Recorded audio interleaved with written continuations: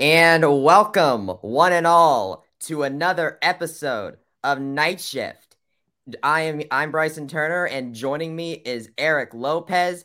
And Eric, I am quite amazed by what we just saw tonight for UCF baseball. To not sound cliche, UCF had an out of this world performance. You and Matt Berry of ESPN with the space references. Very good. But it was a good night. 70 points.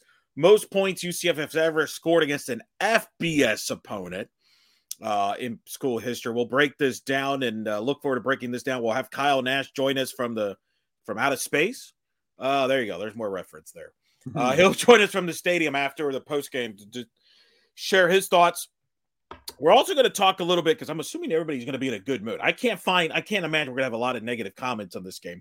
So we are going to talk a little bit about American Conference basketball media days today. Kyle covered that. We'll ask him about that a little bit as well. Plus, you and I, Bryson, will talk about a little UCF women's soccer history that we got to see in person today before the football game. So that's all coming up on this edition of Night Shift. You can follow us on the YouTube channel, folks. Hey, do us a favor. Give us a thumbs up and subscribe to the YouTube channel. We're going to have content. We have post-game press conferences for all UCF sports here. Make sure you follow blackandgoldbanneret.com, as well as follow us on Twitter at Black and Gold Banneret as well. So follow us on all over social media. And, of course, you can watch every Night Shift after UCF football games on all social media platforms, on Facebook Live, on Twitter, and, of course, on the YouTube channel. So, Bryson, it's a packed show here, Bryson. It is indeed, Eric. And I just want to go ahead and bring up a certain point because I want to talk positive throughout for the whole rest of the show. So I want to get this little bit out of the way first because 41 has a little bit of a good point. Because if I can only think of one negative thing to say that I think that the defense got off to a little bit of a slow start. Now, granted, once they got going, they got going. But it's kind of similar with the SMU game. It kind of took them a little bit of time to get going. I mean, what do you make of it? I don't make much of it. I mean, yeah, they had one drive, but they hold them to a couple field goals. I don't worry too much about it. I look at it as they shut them out the rest of the way. And you know what I liked? I liked that the offense, it was good adversity from the standpoint the offense answered every time Temple scored early. So, you know what? The defense deserves a little bit of a break. They've kind of carried this team to this point. I think tonight it's all about the offense and how they clicked. It was very good. JRP. This quarterback conversation's over, Bryson. It's over. Oh, yeah. This is going to be for and I'm not saying GRP is going to light it up the rest of the year. He's probably going to have some struggles too at times, maybe with Cincinnati. But this is his team. And what I can't wait to discuss with Kyle, but I'm going to bring it up now. I find it interesting that Thomas Castellanos came in, and he looked fantastic, which makes me feel better about the future as they get to the Big 12. But it's interesting. This is the third game that Castellanos has appeared. I don't think Mikey Keene we're ever going to see take another snap here unless there's a injury. Do you agree with that? I feel like I'm not saying that Castellanos would take over, but I think there's a possibility he takes over if something happened to JRP. But I don't think we're ever going to see Mikey Keene take another snap at UCF. I think this is JRP's team, and I think Thomas Castellanos is coming along quite fine. And I feel better about the quarterback position for the present and the future tonight, better than I have, say, the last month or two. And I'm not saying that, JRP is going to, like I said, going to light it up the rest of the year. But I think you have to feel good about the quarterback position with the present and the future. I know injuries are really hard to predict. And I mean, heck, Mikey Keene came in last year because there was an injury. But I think that I would agree with you in that unless there's an injury of some kind, we're not going to see Mikey Keene again. And even then, that's thrown into a little bit of doubt because Thomas Castellanos came in here. He went perfect 6 for 6 for 6 fantastic yards, and he led the team in rushing yards after his 3 attempts. I agree. And it makes you wonder if something were to happen to JRP, wouldn't maybe they just go with Castellanos because it's not as big of an adjustment offensively because he's very similar to JRP, whereas Mikey Keene's a completely different quarterback. So credit to the staffs. credit to all the JRP people that were believers. I like JRP, but I had questions. So I'm not going to say I'm one of those because I wasn't. I was hopeful. I thought he did give him the best shot, but he's coming along nicely, and the receivers are coming on nicely, and the running game was good. I mean, this was what I think Gus Malzahn dreamed of when he named JRP the starting quarterback. Don't you, Bryson? I think so too. One thing that I mentioned, and maybe this is because I was clouded by Temple's performances, because let's not forget the fact that no team that Temple has played yet this season, I don't really care that if it was like the Dukes and the Lafayettes and whatever, no team that played Temple this season got more than 30 points. UCF got more than double that. No, they look good. They look good, and they needed to do this. Temple's defense wasn't one to sneeze at. And this offense met it and exceeded, I think, expectations against them this time around. And with JRP, I mean, I said on the roundtable that we needed to see consistency. I was very conservative. I thought that this was going to be a very low-scoring game because I just didn't see enough consistency out of Plumlee yet. That's the one big thing, because I think I believed in his ability because the 300 passing yard games said what they needed to say. The problem then becomes, can he consistently do that or string consecutive games where he does that? And he did that tonight. And if anything, I think he exceeded what he did against SMU last week. No doubt. He looked better, good, solid performance. And they needed to do this. Their Temple's overmatched talent-wise. I don't believe they should have a football program, but that's another story.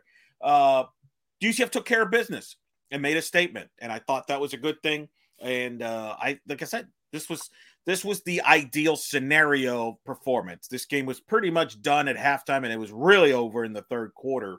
So let's get to some questions here. Obviously, people can send your questions and comments to our YouTube section as well as on our Twitter page. Correct, Bryson? Yes, sir. You can tweet us on Twitter, or you can just send a message to us in the chat. Let's go ahead and just start with a little fun one from MG. What a performance. Where are all the JRP haters now? I'm going to guess moving on to the next person to say. They're hiding somewhere. They're hiding somewhere. They're kind of quiet tonight. They're unbelievable. Did you realize tying Dante Culpepper's school record for touchdowns in a football game, Bryson? I mean, that... For all the hoopla with Blake Bortles and Mackenzie Milton, nobody ever scored as many touchdowns in a UCF football game than Dante Culpepper and now Mikey, and then now JRP as far from the quarterback position. Unbelievable. Well, in the sense of a single game, I think part of doing that in a single game is the opponent, which, of course, as you said, Temple was a very big mismatch. But you also have to actually get to the end zone as many times as you can. Yeah. And with JRP, I mean, he ended up doing that. I mean, look, when you get into the same sentence as Dante Culpepper, you know you're doing something right. And that is what JRP has done today. I mean, 373 passing yards, and he had 3 rushing touchdowns. I mean, the fact that he got 37 yards, I keep thinking he dominated the rushing attack when really he only had 37 yards. And that's what I'm happy about, Bryson. That's the thing, is they weren't dependent on his legs, because that was my criticism earlier this season, is that you're too dependent on his legs. He did this mostly with his arm. I think that's a very encouraging thing, because I don't think he could last getting 15, 20 carries a game every game. I'm not saying that's not going to happen. Maybe in bigger, closer games he will run more. But it was good to see him depend on his arm and was accurate. I thought he was solid. And like I said, this is the best that a UCF offense in the Gus Malzahn era in the 2 years has looked by far. By far. And, credit to everybody involved. I thought the line played well. I thought everybody played well. Well, I actually found this tweet right before we had the show. It was from Austin Heff, who many might know from the Space Knights Twitter Spaces, and he said earlier that this UCF offense is generational. What do you think about that? I mean, that's a little that's a little aggressive comment there.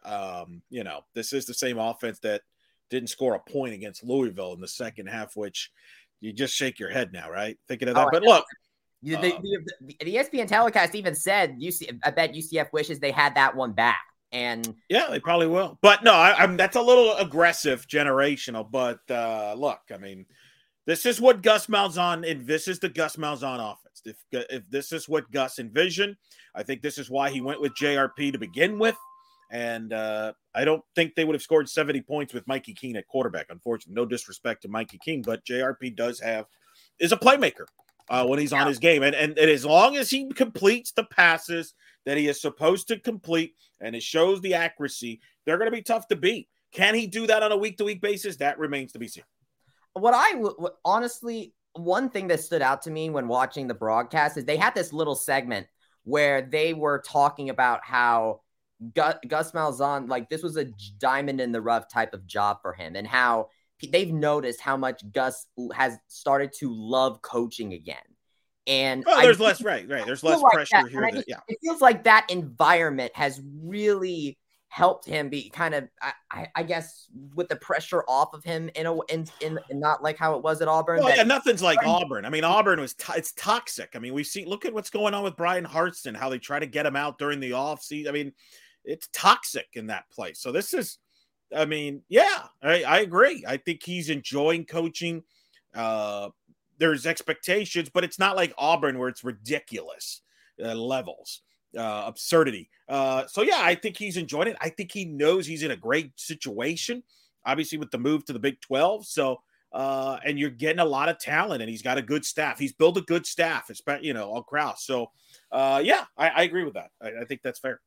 So I want to quickly touch on, because I know we've talked about JRP and Thomas Castellanos a lot, but I want to ask you, what do you think about some of the guys that we kind of got to see a little bit with the rushing and receiving? Because RJ Harvey, I mean, he had a really good first half, tying his career high of 73 rushing yards, and had Thomas Castellanos not burst out for his total that he had, he would be the team's leading rusher.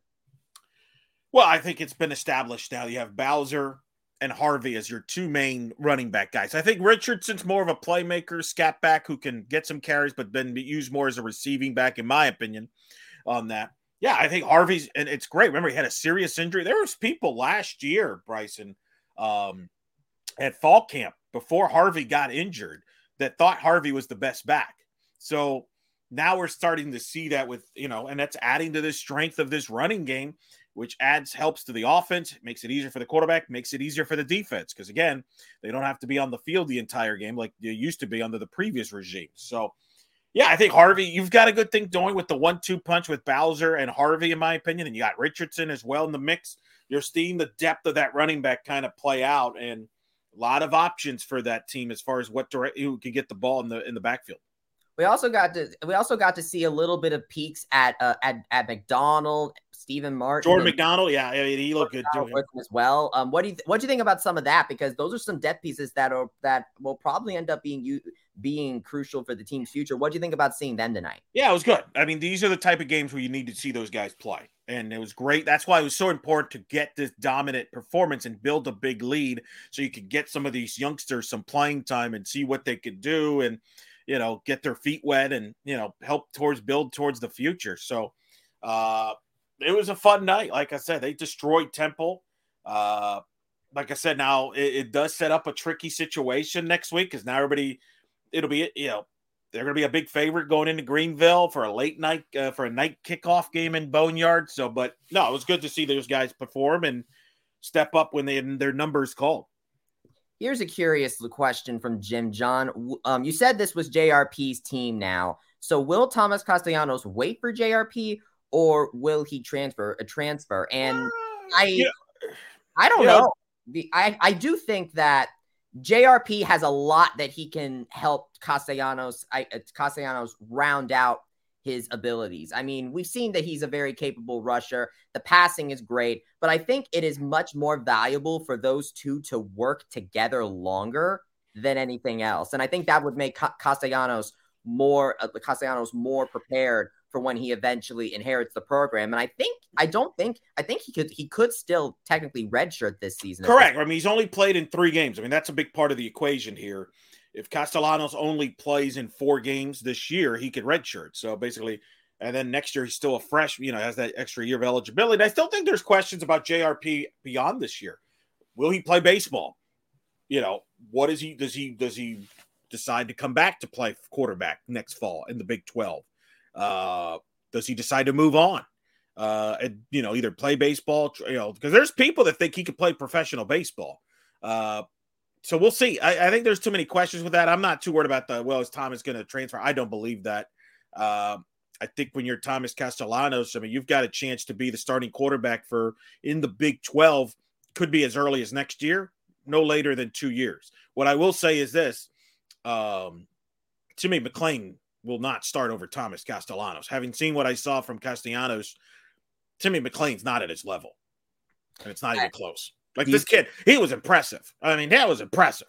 Oh, yes. Now, do you think that Timmy McClain might transfer away again, or do you think I don't know. I think he'll compete, and who knows? That's like next fall stuff. We'll worry about that next fall. You need depth anyway. You never know what's going to happen at the quarterback position, but no, I'm not too worried about that right now. I feel good with where JRP is playing this year, and I feel good about what I've seen from Thomas. And he's coming along. And remember, the coaching staff, and this, Bryson, talking to the coaches in the media day leading it, there was a lot of praise about Thomas Castellanos. Coaches were telling you were talking to some of the offensive staff. They were going out of their way to praise Thomas. So we shouldn't be surprised by this. Oh, yeah. I'm not surprised by this at all in the sense that, Thomas Castellanos had a good performance. I think I'm just a little bit taken aback that he would, do so good this soon. I was thinking more along the lines of, okay, he's showing up really well in practice. So, he'll get some playing time and, maybe he'll have a little bit of those, true freshman, rough edges a little bit just to kind of work that out. But he went a perfect 6 for 6 and then ran 3 times for 88 yards and a touchdown. This is a coming out party for Thomas Castellanos and a little bit for Jordan McDonald too, because he ended up getting a touchdown. Well, I think the McDonald thing's important because Bowser will obviously move on. You don't know what's going to happen in the running back position. There'll probably be other guys moving on, etc. So it was good to see McDonald get some playing time and see what he could do, because he could be a big factor of this offense come next year in the Big 12, which to me is important. That's just as important. One of the things I wanted to find out this season at the end is who are the guys you can depend on when you make this jump to the Big 12, which there are no Temples in the Big 12, spoiler. And I feel better about it with what I've seen from some of the youngsters. So I want to go ahead and just address the defense really quickly, because I know we can talk about the offense all day, but I do want to just address the defense. Jason Johnson, well done there. 9 total tackles, 5 total solos for him. Josh Seliscar also got it in as well. 6 total tackles, 3 solos. Corey Thornton. Just what do you have to what you see from the defense tonight? Like you said earlier, slow start. But they figured it out, made adjustments, and shut Temple down the rest of the way. Is that a concern moving forward? Maybe when you play better offenses or better line. But yeah, I think they were fine after a bit of a hiccup. I would call it a hiccup. They did what they needed to do, in my opinion. All right, so let's go ahead. We have a question from Dan Johnson, who says, I'm a little concerned about consistency. Yeah, Dan Johnson and I are kind of thinking on the same wavelength a little bit. I need to wait until they play a tougher team, don't you? I do agree with you on that level. When I did talk about consistency, Dan, I was referring more to John Rice Plumlee specifically, because he hadn't had a 300-yard rushing game consecutively until, last week against SMU and this week against Temple. But as far as consistency, I can say that I wouldn't say that having doubts is a bad thing, because Temple is Temple. The mismatch, like Eric said, is there. And so we're going to have moments in the conference schedule coming up in the future. We're going to have to face ECU, Tulane, Navy. And I know what you guys are going to say. I don't care what Navy's record is. I am going to be wary of them all the time. I'll worry about them all the time. But with these games that they have coming up, and all of them are going to be outside the state of Florida too. After this game, they're now going to be heading outside the state of Florida for the first time. And I'm very intrigued to see how this team will handle being in a hostile environment and if they'll be able to keep up the consistency that they've been showing as they perform here in the Bounce House. What do you think, Eric? Dan asked about the team's consistency, and he says that we need to wait until they play a tougher team to really get a handle on it. And I kind of mentioned a little bit how, this is going to be it. We've now reached the end of the long streak of playing games in the state of Florida. So what are your thoughts on all this? The problem is there's not many tough teams on the schedule. So I hear that. I agree. Like Cincinnati will be tough. East Carolina is tricky. I'm going to be really interested to see how this team comes out in Greenville. You mentioned it just a moment ago about playing at night in Greenville. First flight of the season. How does first flight for the team? That's going to be a good environment. I've been up there to the Boneyard in Greenville. It's a beautiful football stadium. It's rocking when it's packed. So I'll be curious how this team comes out for that game. Cincinnati's a big game. It's looming. And then, honestly, Bryson, here's the thing. We're going to learn everything about this UCF team and where this team is going this year in the next 3 weeks. At East Carolina, Cincinnati, and I believe at Memphis right after that. That's where we're going to learn, I believe, everything. Those are your next 3 games for UCF. That's going to be the biggest. That's going to be the biggest, to me, where we're going to learn what this 2022 UCF football team is. Either they're going to be a conference championship favorite at the end of that, perhaps a New Year's Six favorite contender, or not. But that's, to me, when you look at the schedule, you're at ECU's a tricky game, home to Cincinnati. That's looming big. Could be a top 25 game if both teams take care of business in the next couple of weeks. Maybe College Game Day makes a return. We'll tease there. And then at Memphis, which is a tough place to play. And then I'll actually let me correct myself. The next 4 games at ECU, host Cincinnati, at Memphis, and at Tulane, because Tulane has played very well this year. So the next 4 weeks to me will define this season for UCF. 3 of the next 4 on the road with ECU, Memphis, Tulane, and then Cincinnati, the defending champions in the league.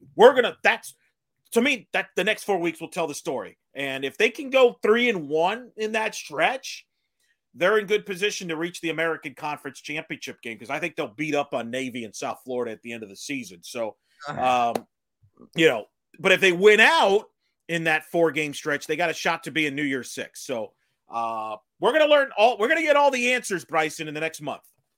I do agree with that. I want to disagree with you about that, about Navy. I do not care what Navy's record is. They were winless when they beat us last year. I don't care what Navy's record is. I'm always going to be wary of that triple offense. But I do agree with you. The next 4, at least conventionally, the next 4 games are going to be key. Before the season started, I pegged Tulane as a game where that could be a game where this team could trip up. It's the second week on the road. Tulane has been really good. Volin here, the base legend, made the point of saying they beat K-State.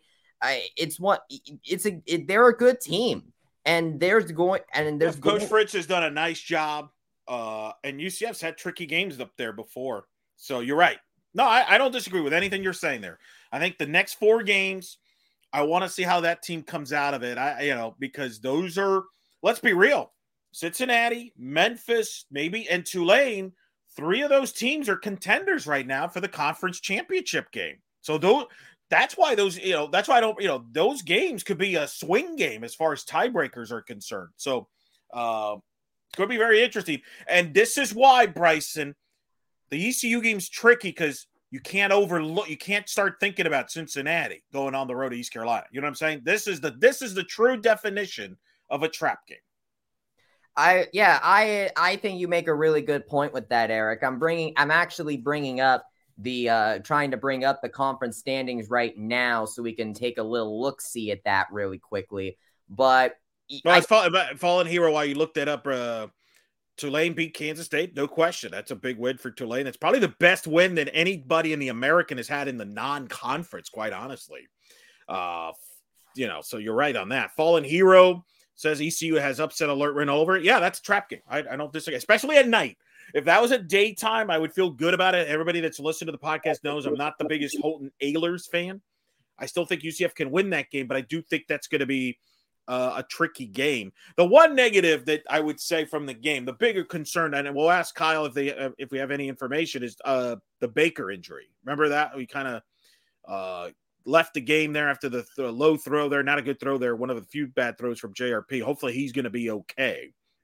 Well, the good news about that is that Kobe Hudson, I think, filled in for him quite admirably. I mean, when you look, he led the team in receiving yards with just 4 receptions for 121 yards and 2 TDs. So if Baker needs to rest for a little bit, I think that Hudson really helps fill in for that with that 1-2 punch with Ryan O'Keefe.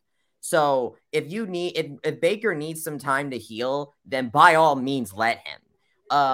I was looking here. So here was the conference standings as of this moment, and tied for the conference lead right now. Cincinnati at 5-1, Tulane at 5-1, UCF. Well, that's the overall record. What you're reading there. Well, right here, but like Cincinnati, Tulane, and UCF now both have gone 2-0 in conference play. Memphis and Navy right here at 2-1. I'm telling you, I don't care what Navy's overall record is. They can just sneak up on you there. But yeah, with the teams that right now that they've beaten are SMU and Temple. But now over these next couple of weeks as they play Cincinnati, Tulane, and Memphis, and ECU on the road certainly isn't a. We're gonna get all the answers. We're gonna we're gonna get all the answers that we've wondered. But the good news is it seems like the team's getting better, and that's what you need to see. If they would have struggled tonight boy, you'd be kind of like shaking your head. But they played well, executed well offensively. And I think that's a positive step that you're seeing improvements on a lot of different areas of this team. Special teams was good again. Remember when that used to be an issue, Bryson, early in the year? Hey, Colton Boomer tied the record for the most PATs in a game. No question. So positive optimism with the performance. But obviously, yes, lots of work to be done when we're in the next month or so. Interesting. Fallen Hero Base Legend saying there are rumors game day has sights set on New Orleans when UCF gets there. I don't, they might take a peek at that. Maybe if Tulane is still has still the one loss, maybe. I've heard Cincinnati, UCF could be in the mix, although I know Manhattan, Kansas is the favorite as of this week to be hosting game day the weekend of the Cincinnati UCF game, from what just kind of gathering information. But let's say Kansas, because Kansas State, I believe, is hosting Oklahoma State that weekend, which could be a monster Big 12 game. But let's say that Kansas State or Oak State trip up between now and then, and UCF Cincinnati wins out. They may call an audible there. So I may write a little bit about this in the next week or two on Black and Gold Banneret. We'll see. Well, this is Night Shift. Eric and I talking about this amazing 70-13 win, honestly, by UCF over Temple. Eric, I do have one question because I was watching the telecast, and they mentioned how UCF needs to be ranked right now. And I heard that, and I thought, I mean, I get why you'd say that because the performance they're having right now is dominant, but I don't know. I mean, you think UCF is more deserving of a top 25 spot than James Madison? That's all subjective there. Look, they lost to Louisville. Louisville's not a good team, and that's why they're not ranked. Do I think they're going to get more votes this weekend? Yes, I do think they'll get more votes because a lot of people watched them tonight that will likely, hey, that team's really good. Would it surprise me if they're ranked this week? No. But I think I don't know if they will, but I think they'll receive votes. But as far as should they be ranked? No. I mean, look, if they beat Louisville, they would have been ranked. And Louisville's a bad team. I'm sorry. So that's unfortunately, that's what it is. And look, this team is going to prove themselves. Is going to prove it if they're a top 25 team or not, based on the next month that we just talked about, Bryson. At East Carolina, Cincinnati. If they beat those teams, they're going to be ranked. That'll take care of itself. So I'm not too concerned about it.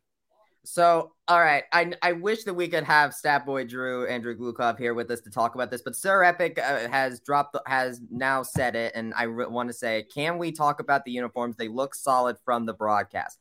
Sir Epic, I think these might be my new favorite Space Game uniforms, to be honest with you, because not only did UCF win with style, they looked good doing it, and the only thing that maybe holds this uniform back for me a little bit is the helmet. If only because I don't really like the color transition on the logo. It looks like too much is going on there. My favorite before this year was 2019, and that helmet, because I love the uniform then too, but the helmet had a much more unifying theme there with the moon background. Here with the mixture of colors, it feels like there's a little too much going on there, but uniform wise, like the jersey wise, this is I think by far my favorite. The Canaveral blue never looks so good in my opinion, and the contrast between the black and the white and the trimming around the number, that was well done. I actually quite like the Space U font. I think that looked really good as well. And overall, like, it was just a really nice aesthetic for it. Like, if this was a really good time to have this like Thursday night nationally televised game, so that a lot of people across the country can see this, because UCF really put a good foot forward for themselves this week and last week too, which is nationally televised. Yeah, it'll be interesting what the numbers are for this game when it comes out on Friday. I'll write about it on Black and Gold Banneret. Look for blackandgoldbanneret.com. I will have the TV numbers for this game. It may not be necessarily right away, because yours truly has a volleyball telecast on Friday with number 24 UCF against Temple. So I'll do it from the venue. Maybe I'll write it up quick, or I'll figure something out. But anyway, it'll be interesting to see what the TV numbers are, because again, the New York Yankees Cleveland Guardians baseball game 2 of the divisional series that was supposed to be the heavy competition for this football game got rained out. I think UCF, the numbers will benefit from that. Had the Yankee game been played at the same time, it would have hurt the football numbers. The Yankee game 1 against Cleveland did over 5 million viewers. The Yankees are a huge TV draw. Obviously, the NFL was Washington and Chicago, 2 bad teams there. So I'll be curious to see what kind of TV numbers this game does. I think it'll be I think more people will watch this game than they did last week, the SMU game. So what that number is, final number, I would say it's probably about 800,000 to close to 1 million. We'll see. Although the blowout's probably going to hurt some of the back end numbers, but I'm not really going to comment on the jerseys because I think it's all silly stuff. I will say, though, I do like this color black. I know that's been a lot of topic. I don't know why some people don't like the color black that they use. I actually personally like the black that you had. If you just got rid of the blue and just go all black, I'm all in. Well, I don't know if Jeff Sharon would like that, considering he used to see from the broadcast booth. I'll tell you what, I'm a big fan of the black too when it comes to jerseys. I mean, look what I'm wearing right now. I love the black. I fade to black, baby. ACDC. I like the black a lot. And to me, my only thing is we're a black and gold school. We're not, we're not blue. We're not, that. But I didn't mind the jerseys. And more importantly, like I said on the podcast, Bryson, as long as they win, if they win, I'm good with it. If they would have lost this game, I would have said, burn the jerseys. You know what I mean? Just win, baby. I couldn't, because even though we may burn them. Even though a loss, if a loss had happened in these jerseys, the jerseys look too good to burn. Burn them. Just like don't wear the big game gold helmets anymore. We don't win those anymore. So stop wearing those. I'm very superstitious when it comes to that. Let's get into Michael White with a good question here, comment. Offensive line is really starting to gel.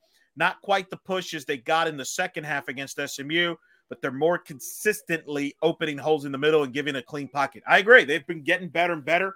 We'll ask Kyle Nash when he joins us a little bit about that, but I do think the offensive line quietly has gotten better and deserves some of the credit for this success that the offense has had on the ground running the football. Oh yes, I mean, heck, we almost saw one of those offensive linemen get a touchdown tonight with Tylen Grable. I honestly kind of wanted him to just get a handoff real quick, because I mean, it's this kind of inventiveness, I think, that Gus Malzahn loves to kind of pull sometimes on offense that it makes me really appreciate him, because he not only is able to execute the fundamentals very well, but he's also someone that's able to, keep you on your toes a little bit with a little bit of creative play, stuff with the Bowser cat that's been doing really well this season. You have, and then this with Tylan Grable. I mean, what were you thinking? You're muted, Eric. No, I agree with what you're saying. By the way, Steve Collins I agree with what Steve Collins points out here. By the way, thanks to everybody who's tuning in. This is great. Love the audience feedback here. O-line has been the difference in the last 2 games. Running game opens up passing game football 101. Amen. Amen, Steve Collins. Props to Steve Collins. Nailing it. It all starts in the line. I really have enjoyed that. I really do the deal there. So we'll see. Good performance there. So let's good performance there where, like I said, the offensive line, I think they're getting better and better deal. So a couple other notes. I guess you wanted to get into the Ross Dellinger report that, of course, has to come out right on the eve of the kickoff of this game on Thursday night about the Big 12 close to finalizing their schedule, correct? Yes, Eric. So, because UCF is going to be joining the Big 12 next season, and then Ross Dellinger came out with an article today that mentioned that the Big 12 is now, it seems it is coming to finalizing a scheduling format for the 2 years that it will include UCF, Cincinnati, Houston, and BYU, as well as Texas and Oklahoma before they leave to the SEC in what is scheduled to be 2025. And what I want to really target here is this paragraph here, where it says, in the targeted format, conference members will continue to play 9 league games in a divisionless model with the top 2 teams being in the championship game. The 2-year format is set up for each team to play all others at least once. So what I'm hearing here is UCF versus Texas and Oklahoma could be in the cards if Texas and Oklahoma end up staying through 2025 like this model supposes. Right. I'm still skeptical that's going to happen. Everybody's telling me they're gone after 2024. Could this be an article that was leaked because to put some pressure on Oklahoma and Texas to perhaps cough up a few bucks? Perhaps. That is significant, though, because a few months ago I was told that the new members of the Big 12 would not get an opportunity to play Oklahoma and Texas in the Big 12. So that is significant news on that. That's good for the box office. Let's be real. If UCF gets to host Oklahoma or a Texas, let's say, in the next year, that will be box office for ticket sales and things like that. So that's good news. Timing of this is interesting. I've always been told that the Big 12 schedule will come out in the next by the end of October. Remember, the commissioner of the Big 12 will be here on the Wednesday before the Cincinnati football game. So maybe we'll get some more information at that point. Pam Duffy with a quick question, thought here before we go to our Kyle, who's about to join us. Let's talk about the quarterback swap. Castellanos looks promising. Glad he got some reps. Amen to that, Pam. That was really, really good. Let's bring in our guest, Mr. Bryson Turner, to talk more about the quarterback position, shall we? Yes, sir. Let's do that. Everyone watching on YouTube and listening later on, here now to talk about the game is the student of the game. Wow. Look at that suit. Look at that suit. Background. Perfect background for the space game. Perfect. Nice location scouting, Kyle. Hey, this is what I do. This is part of the job. And hey, listen, I'm not going to take credit for a suit. I'm not brave enough to wear a jacket in this heat, but maybe for the bowl game.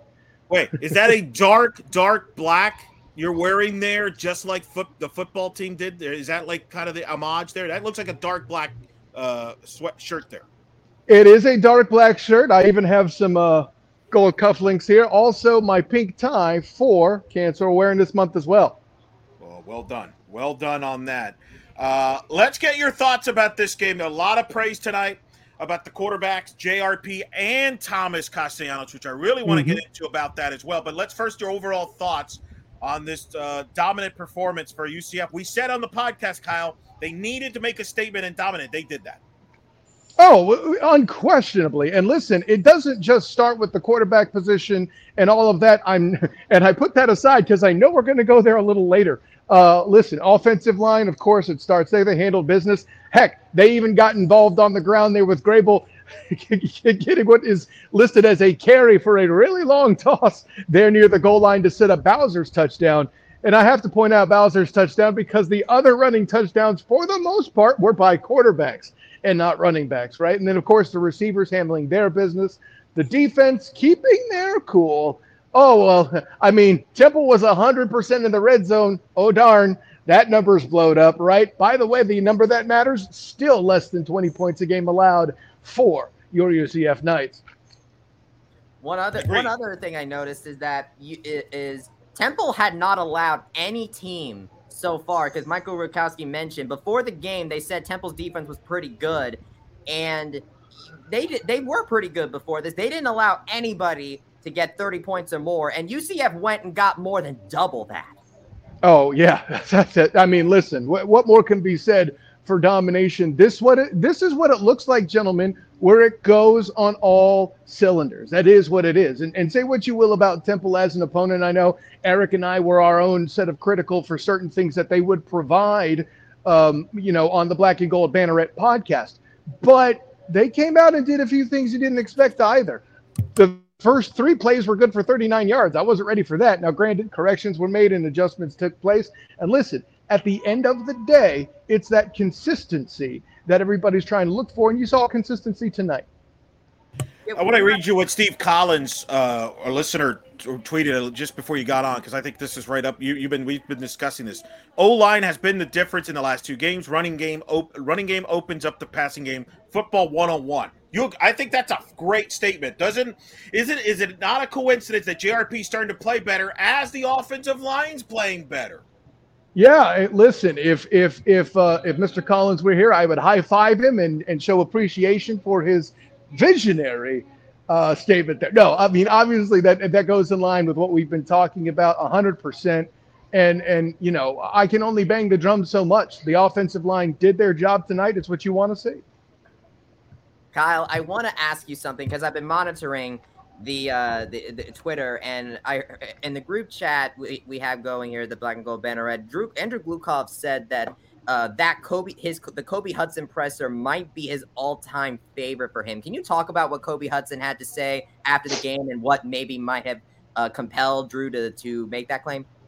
Well, Drew's a blue-collar guy, so I think I know the specific thing he was bringing up, but he started off talking about how he felt like the team got better. The way they got better from him, the word he used a lot was belief. We've heard faith from this group, from coaches, from the offensive players, from the defensive players, for the offensive players, believing that the offense would catch up to the defense, which obviously the scoreboard has shown we have seen, right? That belief and all the offensive players that were up there tonight had that look of seeing the vision come to life. And by the way, the bonus of John Rice Plumbing coming out in a blue flight control astronaut suit was an interesting touch at the presser as well. I'm not sure if you've seen that on Twitter yet, but yeah, that was a bit of a surprise. He was jealous of Coach that he got dressed up in the hype leading up to the game. So he was the quarterback. His offense put up 70-something points. He got his opportunity. But going back to Hudson, when asked how John Rice Plumlee has gotten better in his mind, one word: vision. And it's funny. Not only was it he who said that, I believe there was another player that said that.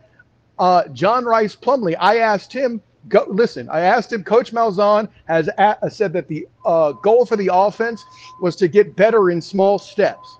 What's the giant leap that you've made to improve your game, John Rice? And he said as well, vision.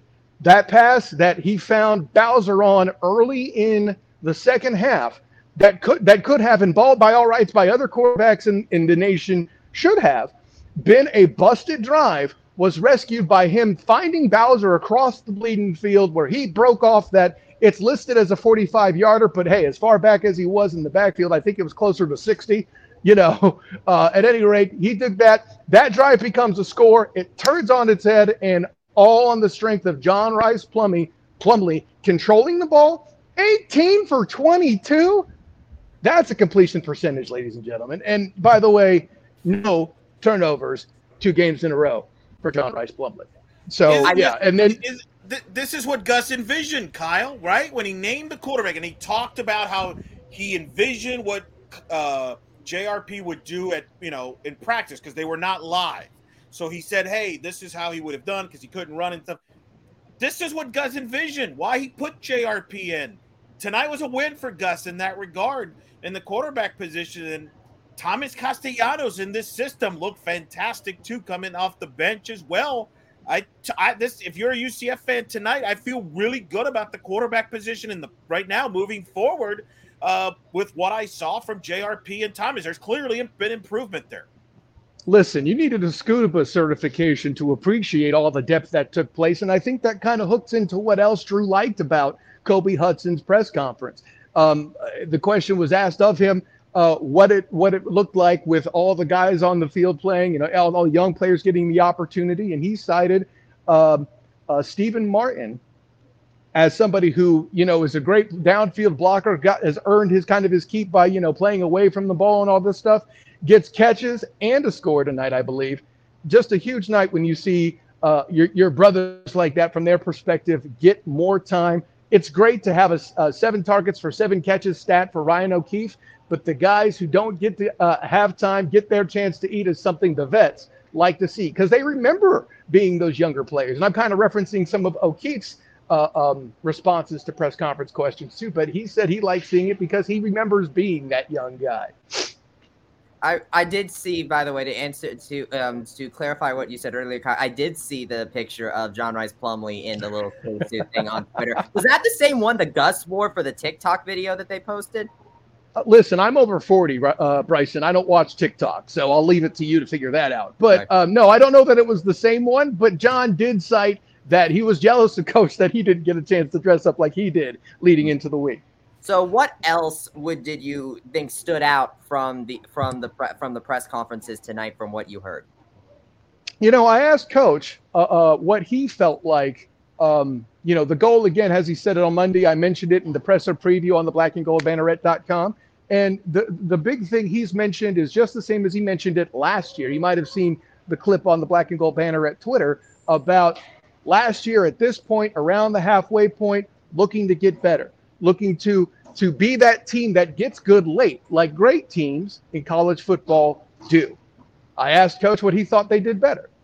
And really, I think the answer he gave me, what I basically kind of put together is consistency. Consistency is the thing that he saw, doing it time and again, getting all the little details right. 2 penalties on the evening. I think that's a low mark for this squad so far this season. And granted, I know this isn't SMU. Of course, that was a blowout too. So say what you will, but it's going to be interesting. I know as far as the next step for growth leading into the ECU game, which is a Saturday night affair on the road, I'm wondering if the focus is going to be figuring out how to win on the road consistently. Because listen, if they make a bowl game, chances are, if they remain successful, it's not going to be something in their backyard just dropping down to the Gasparilla for a short drive for fans to basically take over the place. They're going to have to take a trip, and if they want that postseason success, they got to get used to doing it. Well, look, I said earlier, next month at East Carolina, come to host Cincinnati. Go to Memphis. You go to Tulane. That's in the next 4 games. That, to me, will define the 2022 UCF football season, don't you? Yeah, just the statement of there's only 2 more home games in itself is kind of mind-blowing. So the ability to travel on the road, and I'm talking about bowl games. You're right, Eric. I'm premature. The ability to travel on the road is something they better have if they want to make this season as successful as it looks like it could be. Well, let me ask you about Javon Baker. What do you know, if anything, if that was talked about after the game, and what's the sense about Javon Baker? Do you think he'll be okay? Yeah, the scuttlebutt is a coach did mention him getting nicked up. What I've heard is that it's an ankle, but at this point in a game like this, Eric, I mean, we've talked about it. Bryson, I'm pretty sure you're on board with this too. That Temple isn't exactly the marquee opponent they're worried about. They want to be able, I would assume at the very least, they want to have enough guys ready if East Carolina gets into a shootout, which it might. I know Holton Ahlers is Ela's favorite quarterback, but he's a guy that's been slinging for 300 yards a game this season, say what you will. So if that game goes into a shootout, you're going to want all your guys as healthy as you can get. And hey, that's why the backup's 8. That is what it is. And hopefully Baker can make a quick recovery. Let me ask you about the quarterback thing for a couple things. Do you agree now this is JRP's team from here on out unless he gets injured? I'm pretty sure that's been made clear some time ago by Coach. I understand. There's just some people in the audience, some people, out there still, they're going to hold on to hope that, I know. There's some people, JR, pouting. I get it. But in order for – you see what I did there? Yeah. At this point, for Plumlee to be pulled other than injury, I think it's going to have to take multiple losses at this point. We're talking he would have to drop all the road games basically for me to even think that they'll talk about it, which is really actually a span of 4 games because honestly, since he may come out and do well on defense, they're still respectable, despite the graduation. So basically, if those people are still holding out hope for that to happen, stop. Right. Yeah. And I'm not saying he's going to light it up, the rest of the year, but I'm just saying this is his team. And I think you can tell that by the players, right? They believe in him. That's the impression you're getting too, and talking to him not just in post games but in media availability, don't you? Oh, 100%. Even defensive guys are saying the same thing, about seeing that all come true and going from being the group that's kind of carried this team, let's call it what it is early on, and to see the offense catch up. They're excited to watch the entire team work together in synchronicity. Heck, any football player that gets to play on a team where everybody is clicking like they're supposed to. I was lucky enough to experience that in my semi-pro time. It is a unique feeling like no other. Let me ask you real quick, Bryson. Let me ask you this then. Let's say your thoughts on Castellanos tonight. Here's my theory. Obviously, right, as a young quarter. Yeah, go ahead. Go ahead, Eric. Sorry. No, go ahead. Go ahead with your thoughts on him first, then I'll kind of piggyback off that. As a young quarterback, obviously you saw a lot of running and all of that. But the passes he did throw, granted, they weren't bombs or anything crazy like that, but were strikes that were very precise, had good velocity, and most importantly, gentlemen, he was under pressure. Listen, I'm on record as saying early on he still looked like that deer in headlights. We're starting to see that fade, gentlemen. And if you're a UCF fan, seeing that growth before your eyes happen in these late affairs where it's out of hand, but he's coming in to do his job to get better, he's going to be somebody that has that potential to improve. I'm not saying he's going to replace JRP, but let's just put it this way. If JRP stays, we don't know how that's going to work, obviously.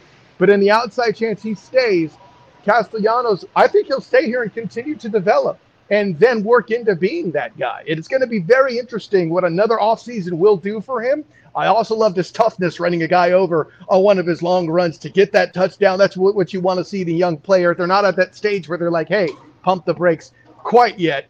So a lot of good things from Castellanos tonight, no question. Let me ask you this. If something were to happen to JRP and he goes down, do you think the staff considers just going to Castellanos because you don't have to change the offense as much as you would if you had to go to Mikey Keene? That kind of crossed my mind a little bit during the fourth quarter. I got to admit, Kyle. Plus, Mikey Keene hasn't played this year, which is fascinating. Thomas has already played 3 games. You could play in 4 and still get the red shirt. So let's not overreact to that. But Thomas is much more similar to capable of doing what JRP does for this offense and a better fit than Mikey Keene. I'm just throwing that out there. Your thoughts?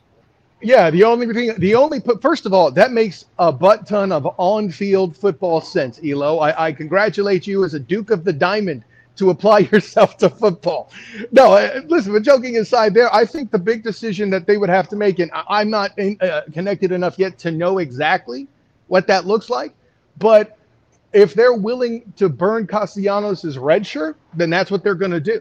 But I can't rule out that Mikey Keene is still going to be keen about getting some time in, because if the rumors are true that he's trying to transfer, he's going to want to get some film to show people, hey, I haven't lost any time sitting on the sideline for a year.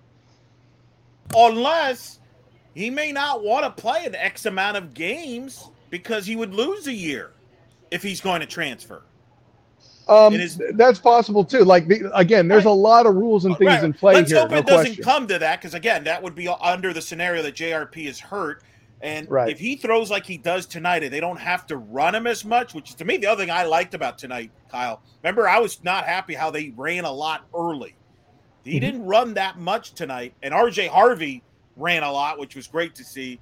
If they could keep him healthy and not force him to run 15, 20 times a game, I think he stays healthy the whole year, and he doesn't have to run 15, 20 times when you got guys like Bowser and RJ Harvey running the way they are, right?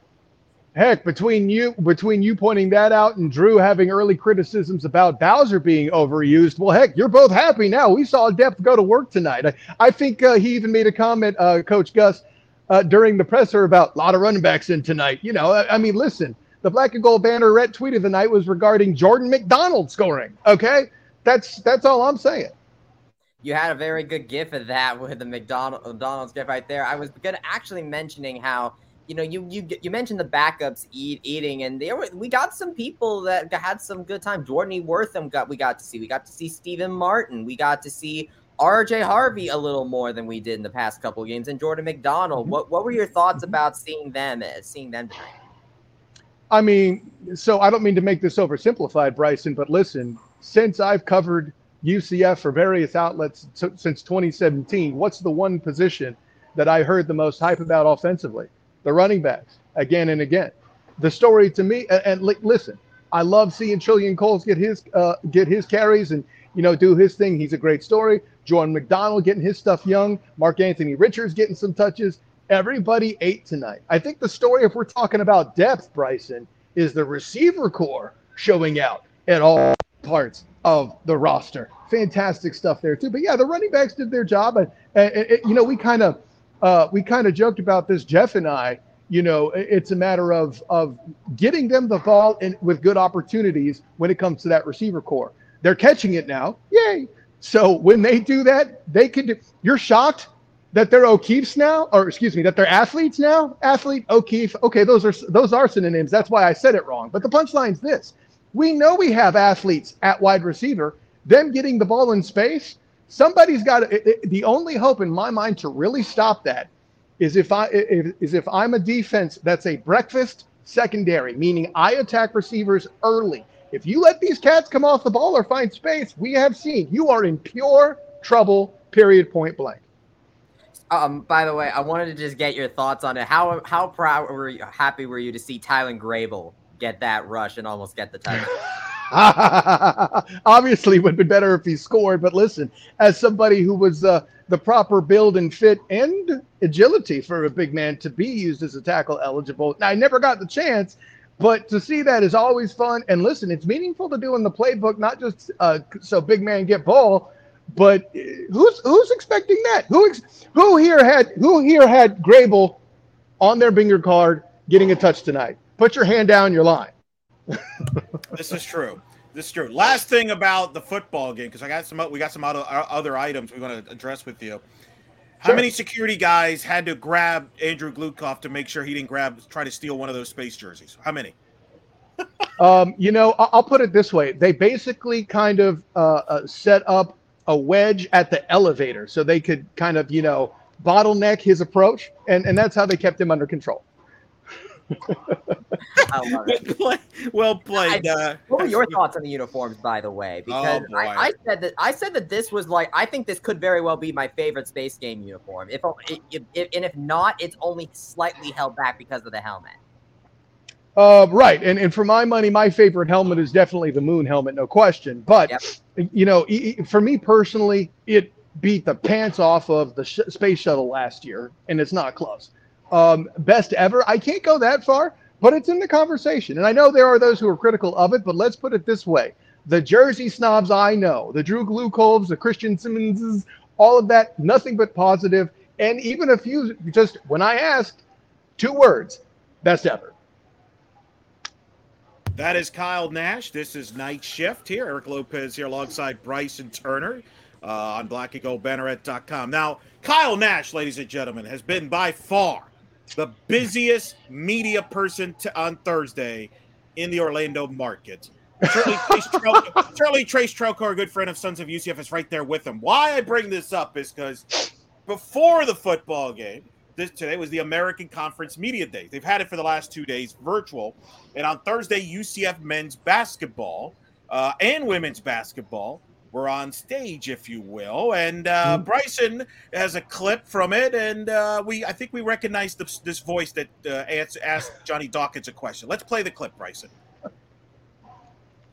Well, typically for us, we want to stay focused on the task at hand, and that's being as good a basketball team as we can be, and that's going to require discipline. And so, what we wanted our guys to do was to understand the importance of being focused, and then just holding guys accountable, holding everyone accountable to the standards that we have in our program. We have very, very high standards here at UCF, and we want to make sure we hold our student athletes, to those standards. And they've embraced that. As I said, we've gotten, watching our players. It's been fun seeing just the buy-in that they've given us in our culture, because it may be different in another culture. And I think everyone is kind of bought into what we want. That's, of course, UCF men's basketball coach Johnny Dawkins answering the question of Kyle Nash, who, for the visual audience, you saw him all over dominating American Conference Media. You were all over Twitter. All the clips that UCF and the conference was grabbing of UCF had you involved. But Eric, there's no tie. I mean, just like Clark Kent can't be Superman because he wears glasses. That can't be we. I have a tie. That's true. I can't. That's true. What was? Give me your takeaway. First, let's start with the men's team. I know that Johnny spoke and a couple of the UCF players spoke. You got a chance to talk to them. What was your impression, given for the audience that may have missed it? Listen, when it comes, the players offered, by the way, I don't know if Bryson can find it, but we have a clip on the Black and Gold banner at Twitter as well of both DJ, Darius Johnson, and CJ Walker, the two main primary returners from last year that are going to definitely be the nucleus to what we're seeing. The main thing that I found interesting is the question was asked of those two players, what's going to be the big thing you needed to improve from last year? And point blank, CJ Walker said discipline. They're not beating around the bush, Elo. They're acknowledging, I think it was something along the lines of make sure you're getting to practices early, not just on time, doing the little things. Bryson, I think, heard me at one point kind of off to the side griping after one of the Houston games. I saw 5-6 guys afterwards shooting, getting the field, just doing that, practicing extra, in other words, on an opposing court. On the UCF side, I only saw one guy, Darius Johnson. Interesting how that works. And it's those little things like that I think CJ Walker's pointing out. This team is focused on defense defense by Johnny Dawkins coaching, and discipline being the key to what they do to improve. And listen, you heard Johnny talking about, getting buy-in and things like that. Obviously the first step to improve discipline. Yeah, that stood out when he said that. I was kind of fascinating. And it's interesting because, this team won 18 games, 99 in the conference. They were inconsistent. And I think when you look at them, I think we questioned the chemistry of the team last year, and I think maybe CJ Walker kind of leaned into that a little bit by saying maybe some discipline, some issues internally when your upperclassmen, where your so-called leaders are not consistent, that kind of affects it. But that was fascinating to see from CJ Walker and what they had to say. What's your thoughts on what Johnny Dawkins had to say? Yeah, I mean, with Johnny, listen, I think him mentioning the buy-in is the biggest thing. And beyond that, I mean, listen, he has a defense-first philosophy, right? That's the mantra. That's the attack. That's where he's going to come from. And at the end of the day, if they start there, everything else will fall into place. Say what you will about the offensive explosion that was the Michigan game last year, and probably the single best half of basketball I have personally witnessed as a fan or covering it personally.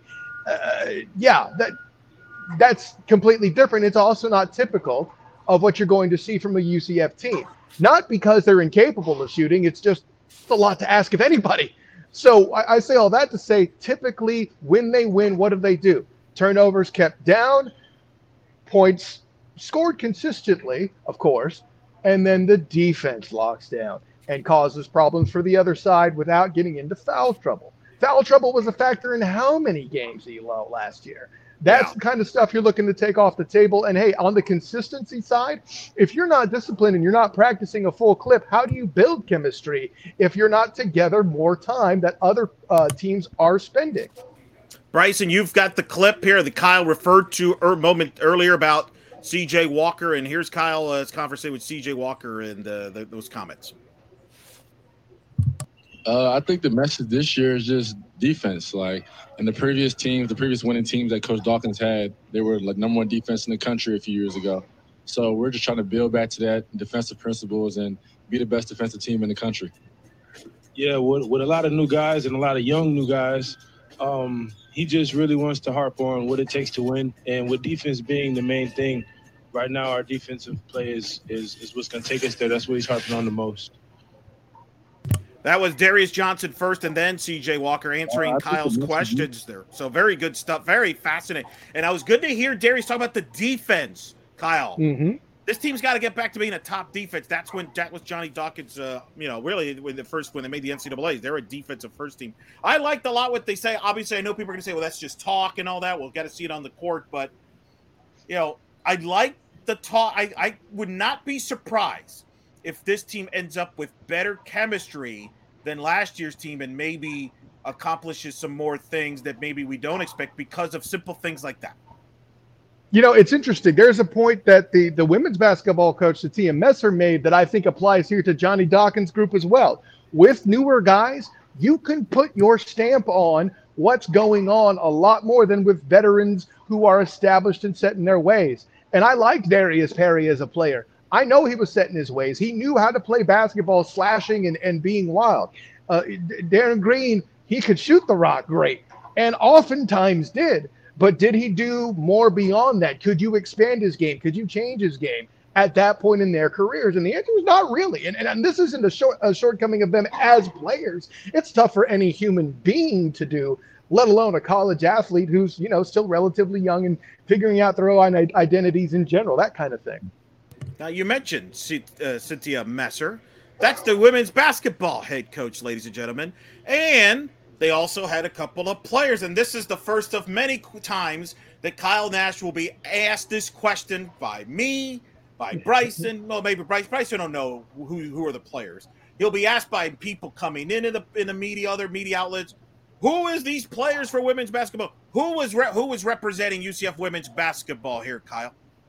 Well, the big piece here is the one on the right there, Nay Hutton. It was amazing to hear her talk about it. Earlier in the presser in question, Satia Messer mentioned her, comparing her to Charles Barkley. So I had asked her about that too. She had a lot of fun with that. But, listen, a lot of talk about buying in. It's a good thing. There's two things that I kind of absorbed from both the players and Coach Messer talking.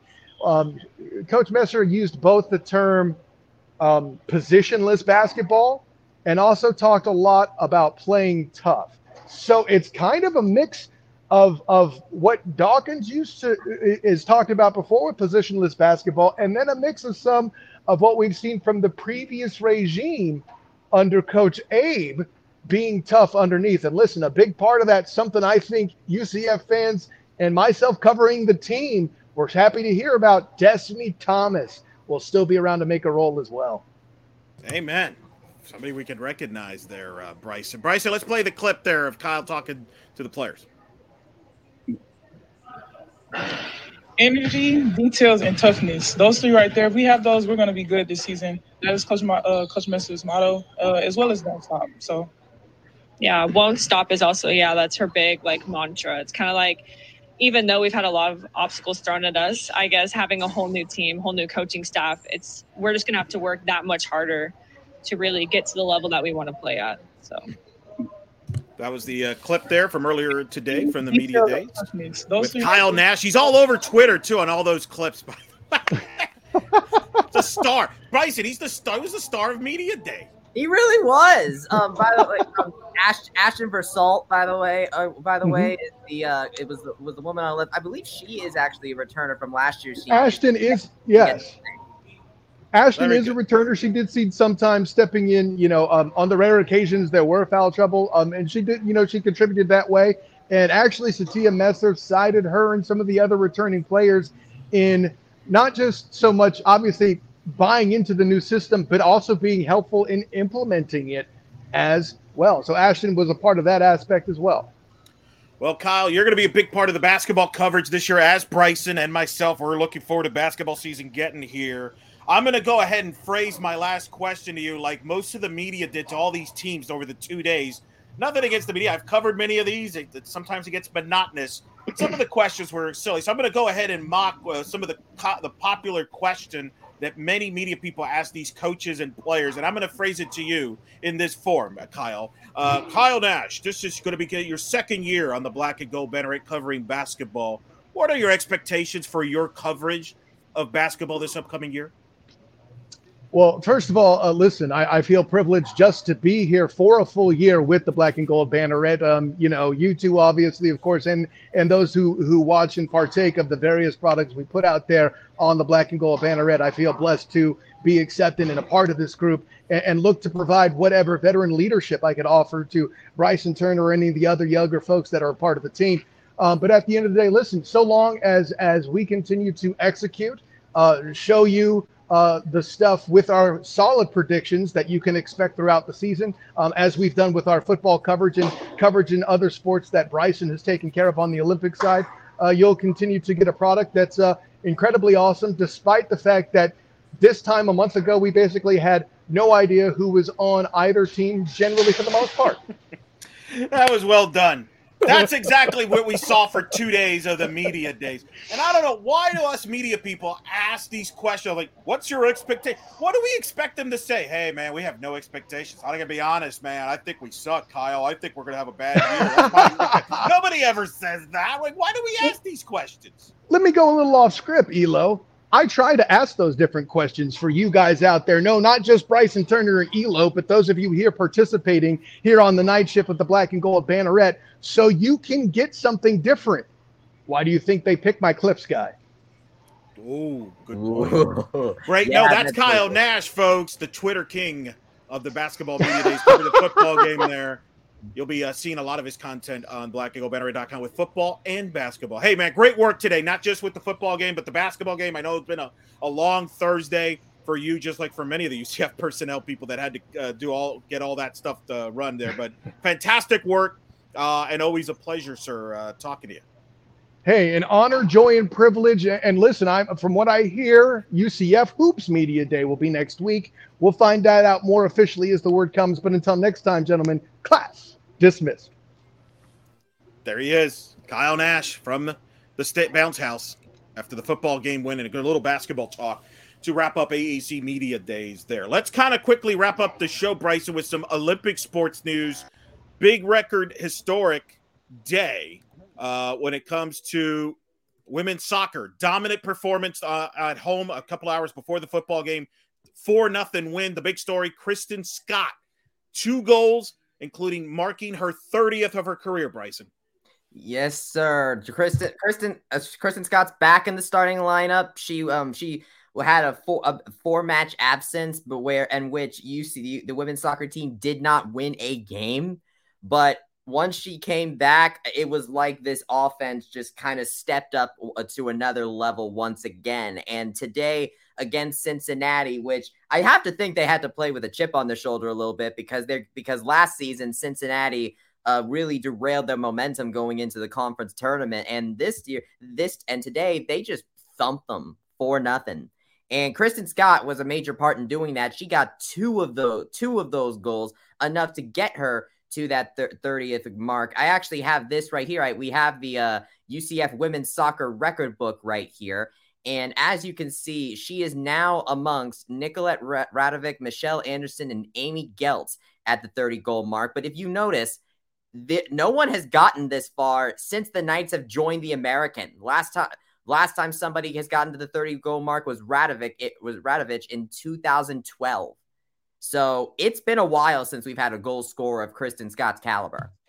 4th UCF player since 2000 to reach that mark. And I know you and the media talked to her after the win by UCF. UCF, by the way, first place now in the American Conference, unbeaten in their last 5, 3 straight wins. No coincidence. that Kristen Scott returned from injury during this 3-game win streak, and you guys had a chance to talk to her. So let's hear from Kristen Scott. All right, Kristen, back in the starting lineup. Got a pair. What has it meant to you to be able to get back in the starting lineup today? I mean, it means just about as much as the last game. Just any sort of playing time. Like I'm grateful for. It's nice to be on the field with everybody again, and yeah, I mean, it's just playing time. Playing time is awesome. And how valuable do you feel your teamwork is within this team to win each game? I think it's amazing. I think we look so sharp right now. I think like our movement on and off the ball, our passing strength, like we just look great. We look in control. We look dangerous. Like I'm so proud of this team going forward and defensively. Yeah, the offense just kept Pepper in the goal. 17 shots overall, seven of on goal. How would you just describe the intensity of the offense today? I think everybody just wanted it. Everybody wanted to score, and that's the mentality that we train here. That's the mentality we want. We want people to go to goal, killer instinct, we call it. So just proud of everybody all around, like bringing it to them. How does it feel bouncing back against Cincinnati from last year? Great, freaking great. You ask anyone on this team, really don't like going to Cincinnati. It's cold. Somehow it's always raining. It's turf, field's narrow. So to take them here at home, where it's warm and kind of sunny, a nice wide grass field. That's how we like it. You got your 30th goal of your career tonight. First time a night player's done it since 2012. What does it mean to you to be able to have gotten the chance to score as many times as you have throughout your career? I'm just grateful for my teammates. It's a lot of assists, 30 assists. So I've played with some really amazing players, and a lot of them are still here. And I'm just grateful for everybody that's had my back. It's a team accomplishment. 2 more. You going up against Tulsa? You're still at Tulsa in South Florida. Ahead of you, both of them are right up there with you at the top of the conference. What has having these last couple of matches been for you guys to build some confidence going up against those leaders? I mean, it's great. I mean, I think that we all have so much confidence as a team. We're having a lot of fun. I mean, how can you score 4 goals and not have fun? So I think we're just ready to keep it rolling. What is it going to take? What do you think it's going to take for you guys to be able to get the W next time around? Stay focused, get the same thing done. Keep being clinical in the box, as Tiff said, on both ends, and we'll get it done. Awesome. Thank you, Kristen. Congrats. That was Kristen Scott after the UCF women's soccer win there. Bryson, you were there covering it, talking to Kristen, talked to Coach Sahaydak. Those post games are on our YouTube channel. What was your thoughts in talking to both? Well, first of all, it was just nice to even see Coach Tiffany Roberts Sahaydak again because not only was she because she was away coaching with the U.S. women's national team last time when they were off in Europe, and prior to that, they were away from home. And then in the match before they went on their road trip, she was with the U.S. women's national team again. So it was nice to see her again. And I just really liked how she just talked about the intensity, like the killer instinct. I think this team really has that killer instinct to it. And also the back line. This team really reminds me of last year's team in that Kristen Scott's dominating the goal scoring. Caroline Delisle has it locked down in the net. The biggest difference is that Caroline Delisle isn't getting peppered with goals all the time, which was what really, I think, spelled doom for the team last season. Now that they have some depth there that Coach Tiff has said that they have not had for some time, that Delisle now doesn't have to be the last line of defense anymore. And now you can have people like George Eaton Collins, Kelly Spartan, Mathilde Kack that can clear balls and be able to, I guess, take the pressure off, essentially. Dominant defense. They've played really solid. They have not given up a goal in the American. They're on top of the league right now. A couple of weeks to go in the season. They go to Tulsa this weekend. They'll play at Tulsa on Sunday. This is their last flight they got to take in the regular season because after this, they host East Carolina in a big game next Thursday. Then they've got Houston for their home regular season finale. And then they finish at South Florida to conclude the regular season title. And they could be in the mix to host a conference tournament if they win the regular season title and improve their chances of making the NCAA tournament for the automatic bid. Real quick, volleyball will be back home after a month. They're still ranked 24th. They will be taking on Temple on Friday night, then East Carolina at noon. I will have the call with Megan Fitzgerald on ESPN Plus. They're going to honor McKenna Melville after the match on Friday for her 2,000 career kills. She's the all-time queen now in career kills. They're going to honor her later in the year, but there's too many things to honor about her. So it's going to take a while. And then they're going to also they're going to unveil the banner for last year's American Conference Championship before the match against Temple on Friday. And then men's soccer, coming off the big win against FIU, will play at UAB, trying to continue that momentum in the climb in the tough American Conference race, the third strongest conference in the sport. Luca Dorado, 7 straight matches with a goal. You mentioned Kristen Scott now with 30 career goals. Luca Dorado is at 27, 3 away from 30. The last time that we had a men's soccer player and a women's soccer player get over 30 career goals on campus in the same year, playing at the same time era, basically, we had to go back to the late 90s. So this is very rare company that we're watching on the Olympic sports. But of course, Bryson, we wrap up with football, the big one on blowout over Temple, 70 points from this offense, and courtesy of our good friend Trace Trucco, who's working just as hard as Kyle Nash of Sons of UCF, playing this clip here from our good friend Ryan O'Keefe talking about the offense. Yeah, I mean, the receiver overall, brothers, we're a big family, and we knew our time was gonna come at some point. We just kept grinding, just kept sticking to the plan. We just like to have fun, and that's everything. Yeah, that was Ryan O'Keefe after the Knights win. You'll see all of the post-game press conferences from football and women's soccer and all the sports on Black and Gold Banneret YouTube channel. Bryson, your final thoughts here as we wrap up night shift here. I think this game has very much increased my confidence in this offense. I said before that I didn't think this game would be as lopsided as it ended up being because JRP and the offense have not really shown the consistency that I thought that they need to in order to, show their capability here. They haven't JRP hasn't strung together a consecutive 300-yard passing games until to this time with SMU and Temple. And so while I still think that there are definitely tougher outings ahead on the schedule because now they finally get to go outside the state of Florida for the first time. So now we're going to see how this team deals with hostile environments. And I think that through these first few games, I think we've really seen this team grow. And I would say I'm optimistic. I think Temple is certainly a mismatch, but their defense certainly wasn't no slouch at the beginning of the season, and they absolutely demolished them in three quarters of the game. And so I think that as far as this game goes, this is a very good confidence builder going forward, and it's an assurance that this team can compete for the conference. The question is can they go out, travel outside the state of Florida, and come back home and face a ranked Cincinnati potentially and execute? And I think I have faith that they can do that now. Check out blackandgoldbanneret.com. Andrew Glukoff will have his knee-jerk reaction as Rika's thoughts on the win by UCF over Temple. Well, check out also Bryson Turner will have coverage of UCF Olympic sports with his nightcap. And certainly we'll break down women's soccer's victory over Cincinnati on Thursday. Of course, some men's soccer and volleyball coverage there as well. Kyle Nash will have the press conferences on the YouTube channel there. We'll have basketball coverage coming up soon and much, much more. Thanks to all of you for bringing your comments and questions tonight. This has been a blast of a show.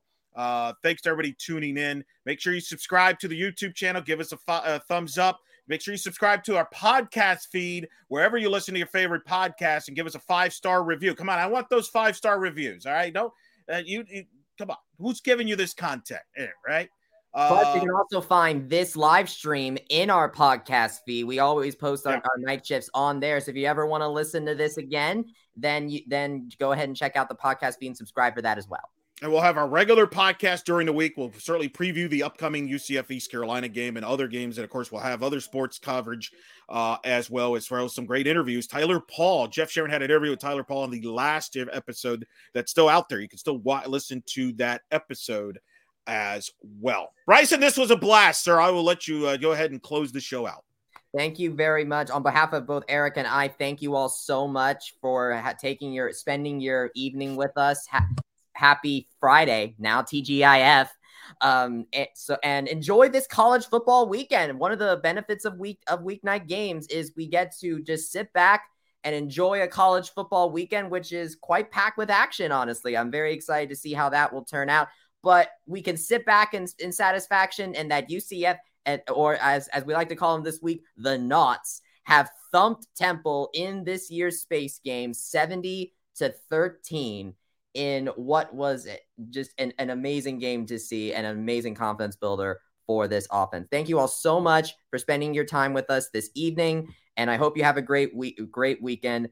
From Eric Lopez, Kyle Nash, and myself, go Knights, charge on, and have a very nice and safe weekend.